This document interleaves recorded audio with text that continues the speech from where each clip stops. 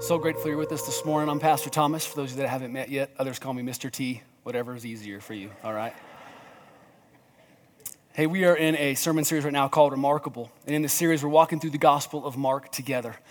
In this series, we're hoping that as we walk through a book that describes the life and times of Jesus, one of the four, known as the Gospels, that we will understand each of us in our own way, maybe afresh or anew all over again, just how remarkable Jesus is. Not only was, but is still today. Let's talk about Mark chapter 6 this morning. How many of you have ever watched the Food Network show Chopped? Any Chopped fans out there? In this particular show, if you don't know about it, chefs go head to head to create the most delectable? That's what I do to my dishes. Delectable dishes possible. The catch in this particular show is that each round, as they kind of knock each other out, they are presented with some rather interesting and random, sometimes disgusting ingredients that they have to incorporate into the dish that they are creating. For example, imagine making spaghetti with squid ink. Or how about stir fry with pickled pig lips? Or how would you feel about making some cutlets using goat brains? I just really want to get you hungry. I'm amazed, though, at how the chefs in this show can actually pull it off. They can make these delectable dishes with such weird, random, and limited ingredients. And if that impresses you, well, I have a story today that I think will just blow your mind. Because in this story, Jesus feeds not just a couple of judges on a panel. He feeds over 5,000 people. And the ingredients he uses to do it, they probably should be on an episode of Chopped, because they weren't that great. Let me read the story to you. Mark 6, if you have a Bible there, beginning in verse 30. The apostles gathered around Jesus and reported to him all they had done and taught.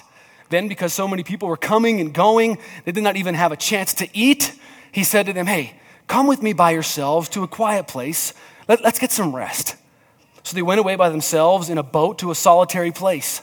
But many who saw them leaving recognized who they were, and they ran on foot from all the towns, and they got there ahead of them. When Jesus landed and saw a large crowd, he had compassion on them because they were like sheep without a shepherd. So he began teaching them many things.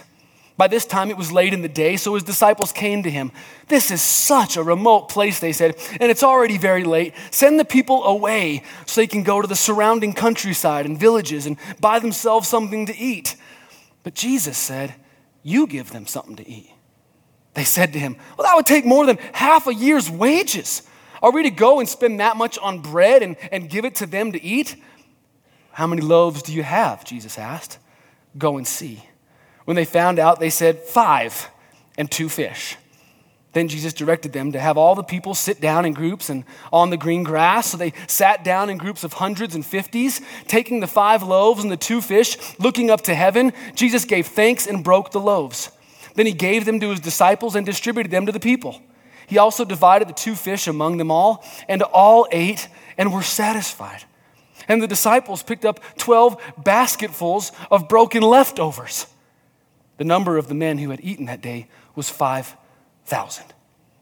Instead of just reading this particular story to you, I thought it might be cool to see what it might have actually looked like. So watch this.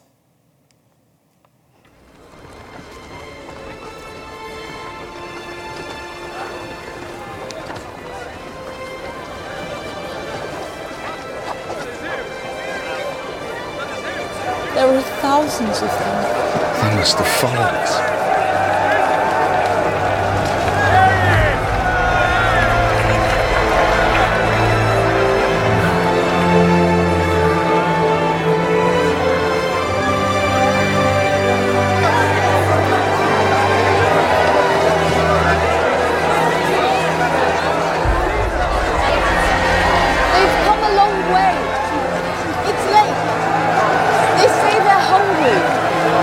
Give them food. But how? We have nothing. Just a few fish and some bread. Bring them to me.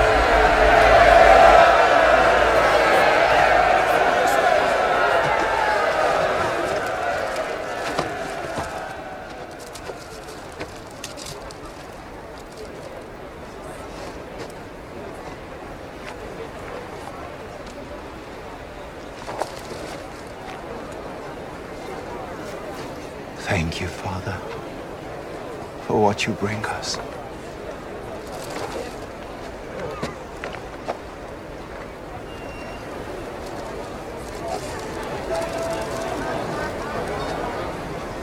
Our Father in heaven feeds the birds of the air.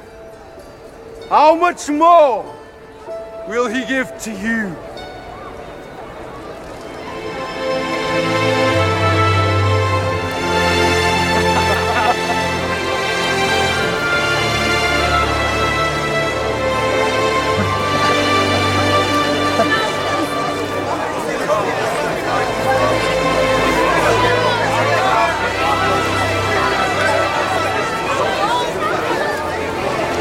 Don't worry about daily needs. God will provide. Put God first and everything else will follow. If you hunger for righteousness, you will be filled through me. He said, ask, and it will be given.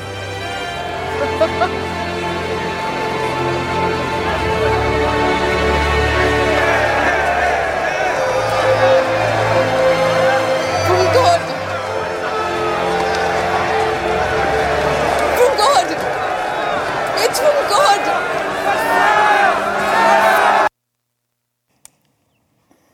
Maybe that's how it looked, maybe not. Pretty amazing story, though, nonetheless. Let's talk about it a little bit. One of my favorite biblical scholars is a man by the name of Walter Brueggemann.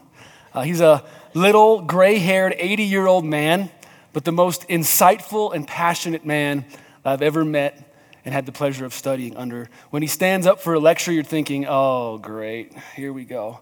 And then suddenly you're like, oh, great, here we go. He talks about something called the scarcity narrative. Let me unpack that just a little bit for you. It might be a little academic, so hang tight, all right? Stay with me.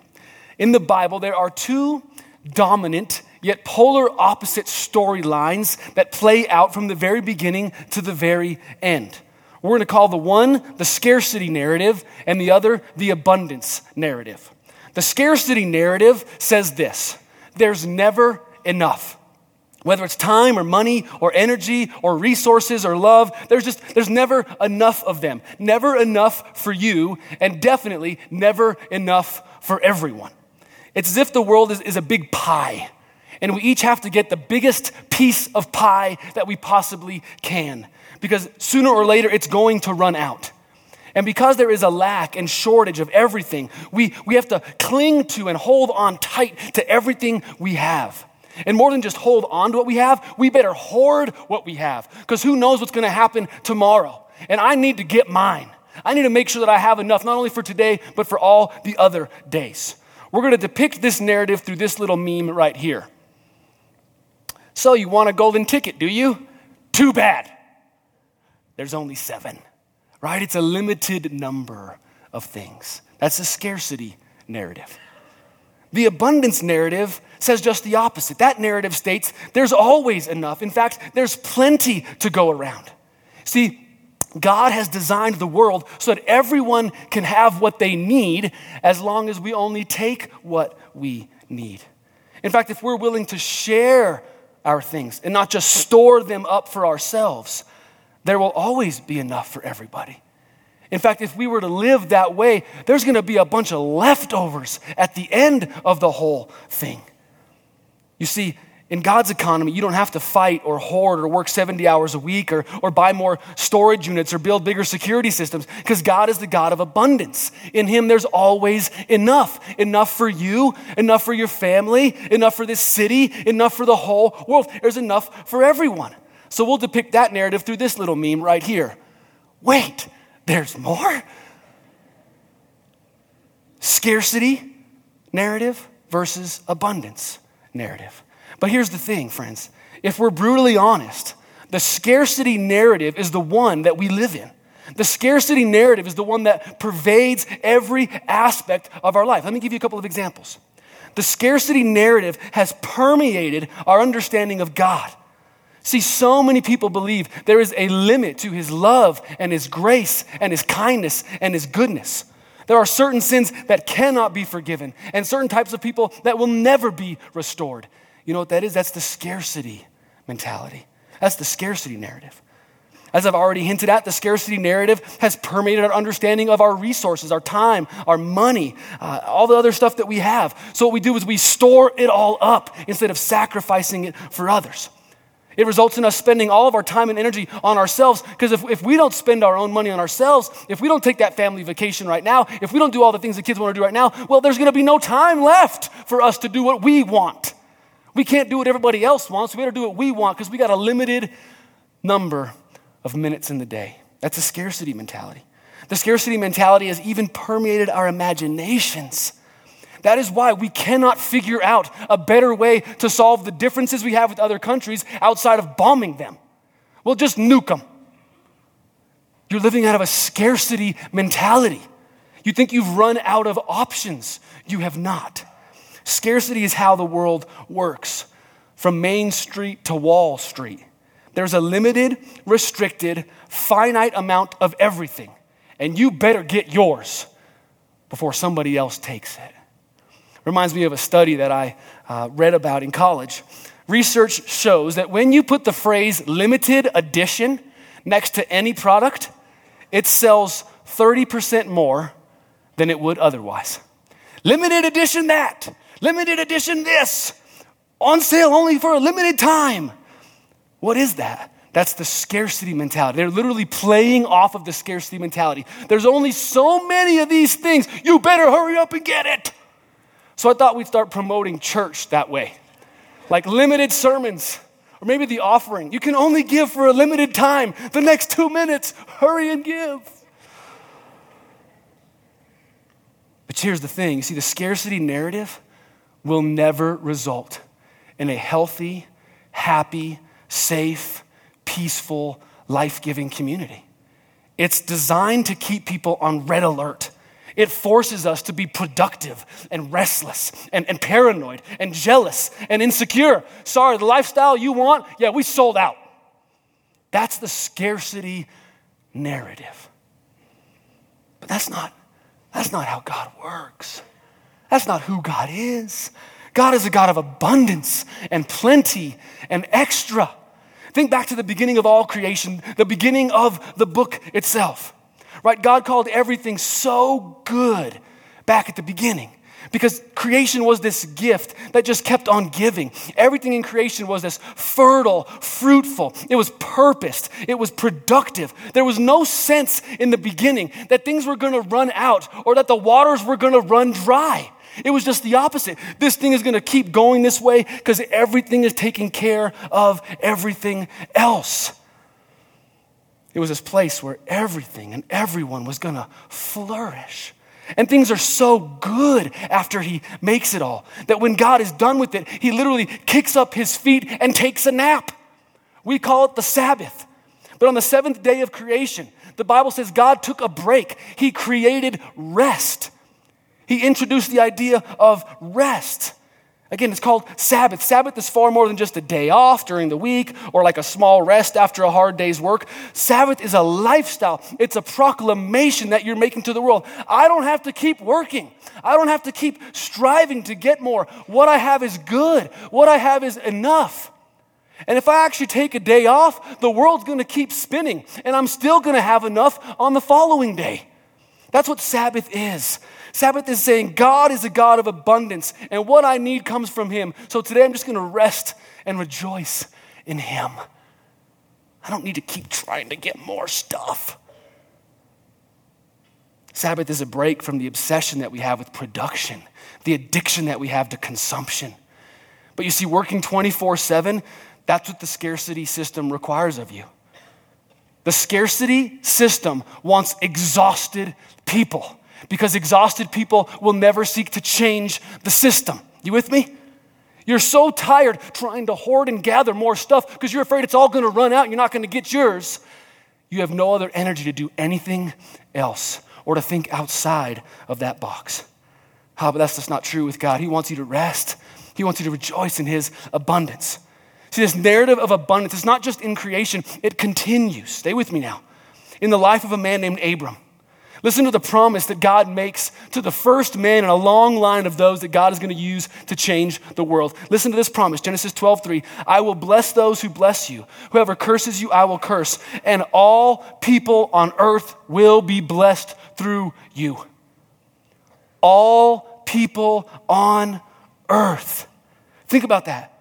Is that a statement of scarcity or a statement of abundance?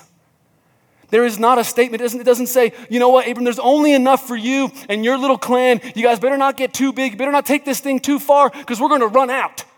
This is just for you, man. Keep it. Store it. Protect it. What does he say? I'm going to bless you so much, it's going to spill over to all the peoples. I'm going to give you so much because I'm a God of abundance, he says. It's going to go everywhere to everyone. Don't you just love that? This abundance, it's so good. It keeps replenishing itself. That's how God created it to be.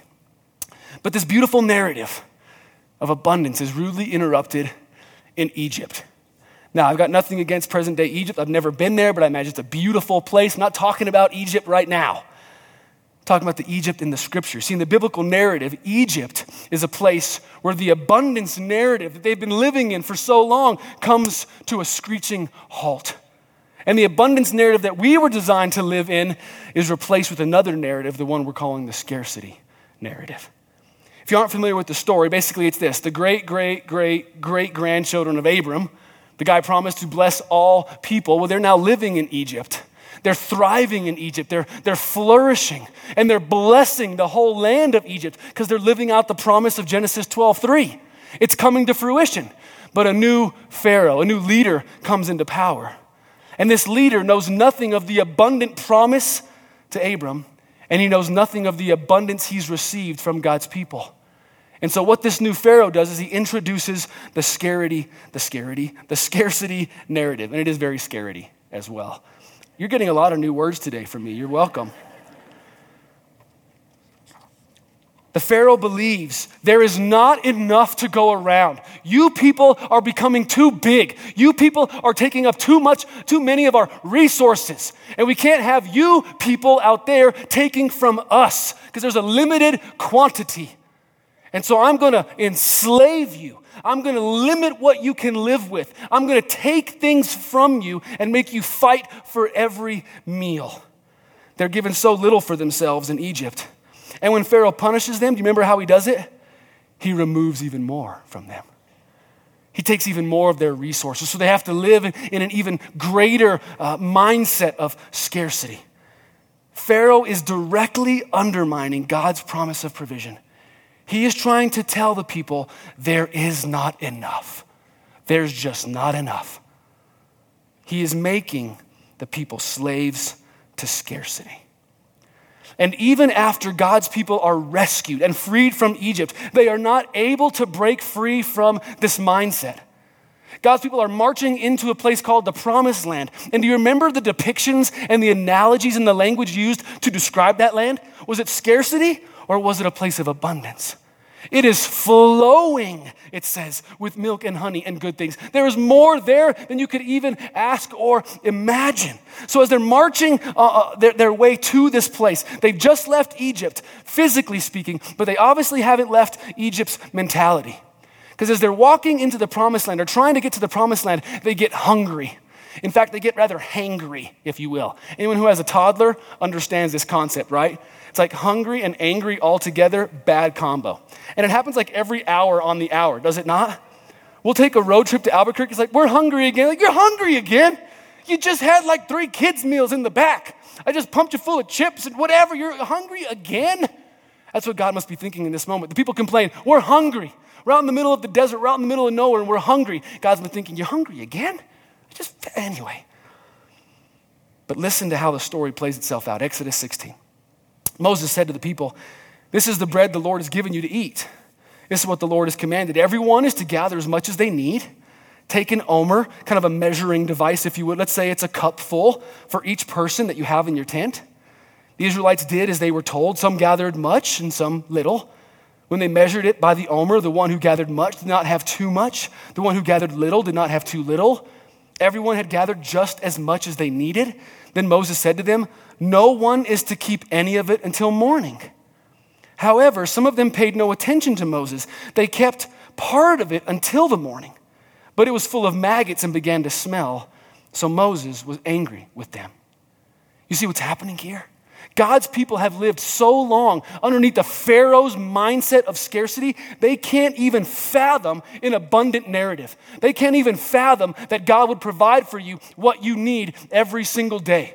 They can't even fathom a world where I'm not fighting and hoarding and clawing for every last meal. And so they take the food, even though they're told not to, they take more than they needed, more than they were allowed. They try to bank it, store it, hoard it, hold on to it. And what happens to it? It rots out. It's filled with maggots because that's what the scarcity mentality does to us. It rots us. It rots our world. It rots our stuff. And I wish that I could just shake my head at Pharaoh and be like, you fool, scarcity narrative, how could you? I wish I could just look at the Israelites and shake my finger and be like, you guys can't even figure it out. And yet here I am, living right in the middle of the scarcity narrative. I'm a disciple of scarcity. I see it in my own life.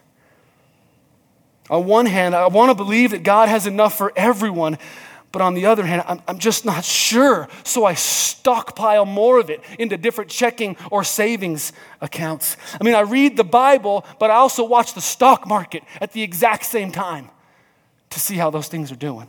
I give a little bit to others, but I keep a lot for myself, especially so my golden years are very golden. I pray for contentment, and then I finish bidding on something on eBay. I'm a narrative. I'm part of this narrative. I'm a disciple. I'm a convert of scarcity. And I think we all are at one level or another. It's the battle between the scare tactic of scarcity, you better take it or else, or the promise of provision from our God. And it is something that we battle every day. What will I believe? What will I cling to? What will I live by? What will I live out? Scarcity? No golden ticket for you. Or abundance. There's more. That's why the story we read in Mark 6 is so important. The story of Jesus trying to feed the 5,000, not just trying, but actually doing it. It is an attempt, a direct assault on the scarcity mentality that the disciples were still living in at the time. See, the disciples were also converts of scarcity. We see it play out in the story. Let's walk through it quickly. In this particular text, the disciples have had a very long, very tiring day, and they're starting to get a little hangry. They just want to get like a quick bite to eat, maybe go do a Lord of the Rings like movie marathon. They just want some downtime with the Lord. Jesus says, yeah, let's go rest together. Well, wouldn't you know it, the place they choose to get away, this little hillside, it is packed with thousands and thousands and thousands of needy, hungry people. And when all their bellies start to rumble in unison, the disciples say what all of us would have said in that moment. Jesus, send these guys away so they can go get something to eat by themselves. Now, this is not as ugly or as harsh as the Pharaoh's version of it, but this is scarcity mentality. This is the scarcity narrative living out. It's buried deep inside of them. They're not even aware of it. And that's evident in how they respond next to what Jesus says. Jesus turns to them and says, you're right, there's just not enough to go around. We need to eat and we take priority, so let's eat what we can and then we'll just send everybody else off to fend for themselves. No, what does he say? Send them away, huh? Okay, well, how about this instead? How about you give them something to eat? How about you give them something to eat? And I imagine they're thinking, what? The 12 of us? You have to be joking. In fact, in the original Greek, what Peter says there is, ain't nobody got bread for that. That's what the Greek says. Guys, that was really funny. But they're saying to him, send them away just because there's just not enough to go around. We don't have the resources or the energy or the ability to help this many people out. Scarcity, scarcity, scarcity.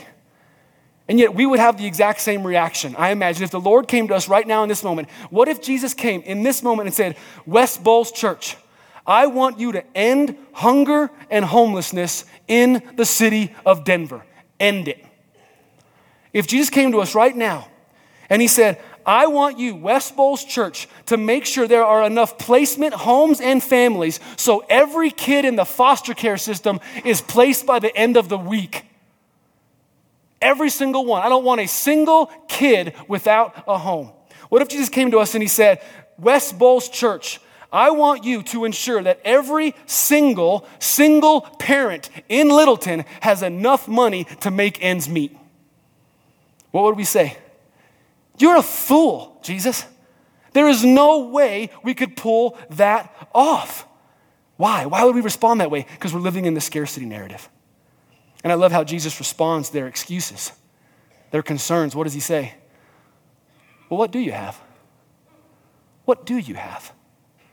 Jesus is more or less saying in this moment, well, just take a look around, ask around, be resourceful. Don't assume you don't have what it takes. Don't assume you don't have enough. You have something, don't you? A little something? Well, let's start there.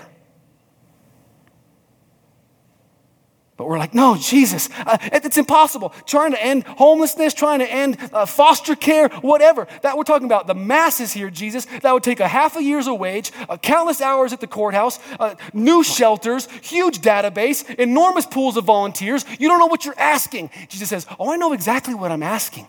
What do you have? And put it to work. Because then something powerful is going to happen.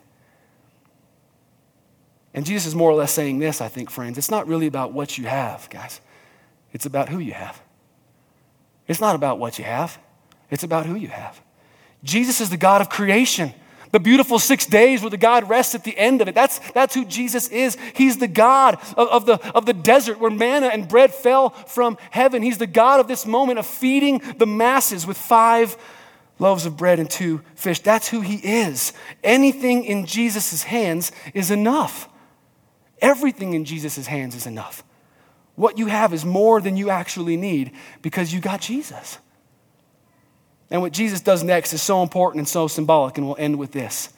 Jesus takes the 5 loaves and the 2 fish, and he does several things to them. And again, it's probably 5 loaves of stale bread. These guys have been out in the desert all day long, and it's probably 2 fish that are starting to stank. This is like chopped ingredients, right? He takes these things and he does 3 things. These are your marching orders as we leave this morning. First, he blesses them. He thanks God for what he has, and he asks God to anoint it with his presence. That's what blessing is. Then he breaks these things, meaning he separates them from themselves, but more than that, he separates them from himself. He breaks free from the idea that this is mine. He takes it away and he breaks it. And then he shares it.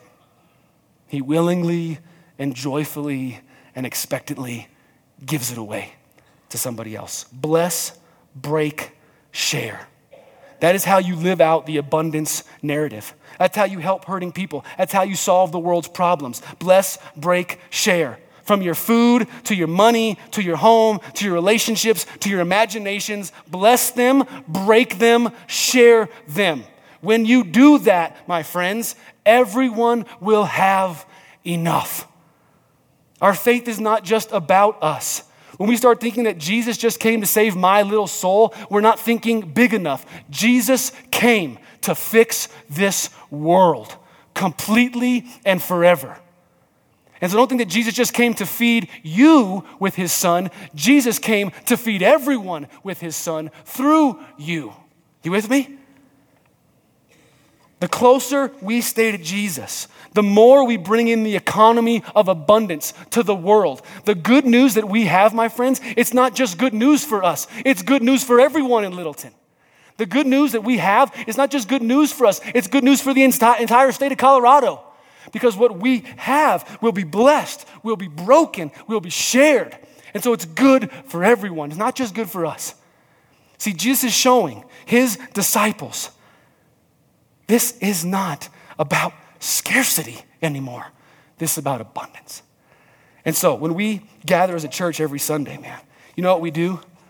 Amongst a lot of other things, we proclaim, we declare that the scarcity narrative is false. That is not true. What we declare is that the abundance narrative is real. The God of creation is real. We declare the God of raining down bread from heaven is real. We declare the God of the 5,000 feeding is real. That's what we declare. There's enough for everyone. Come on in if you want, because there's enough for everyone. And so I want you to ask these questions of yourself this week. What if I actually lived like the abundance narrative was true? What if I lived by blessing, breaking, and sharing all that I have and all that I am? What if the Creator's generosity and abundance is actually dependent on me doing my part for this world? What if I'm the link between the hungry masses and the promises of God? What if that's me right there in the middle of that place? And folks, I don't know if Jesus can do all that with 5 loaves and 2 fish. Man, I'd love to see what he could do with some squid ink and goat brains. Actually, I'd love to see what Jesus can do with all of the resources represented in this room.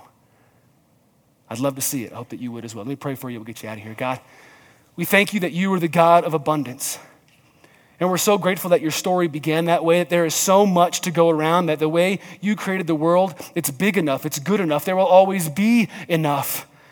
Thank you for the way creation has been established. Thank you for the promise to Abraham that your desire and hope is to bless all people on the earth. And God, we're saddened by the time that your people spent in Egypt, because many of us have spent similar time there. And the lessons they learned in Egypt, Lord, have come all the way to us now. We live under Pharaoh's scare tactic of scarcity, believing there's just not enough. There's not enough for me. There's not enough for you. There's not enough for the immigrant. There's not enough for that country over there. There's not enough for the refugees. There's just not enough. So I better get mine and hoard it. Well, that's just not right. That's not of you. And so we repent of that this morning. We just say, that's not who we want to be. We want to be like Jesus in this moment, who had compassion on the masses, and they were able to do something incredible for the masses. God, help us to know that we have enough, whether it's in our own home, at work, at school, in you and with you and through you, there will always be enough. In fact, there will be leftovers and extra. Help us to live in the abundance narrative, even though the rest of the world doesn't. And maybe we'll be able to change the rest of the world as a result. In Jesus' name we pray, amen. Thank you guys for being here today. Hope you have an amazing day. Don't forget your dollar in the bin on the way out. God bless you guys. Be strong, courageous. You are the peace that calms my troubled sea. When the cares of this world die.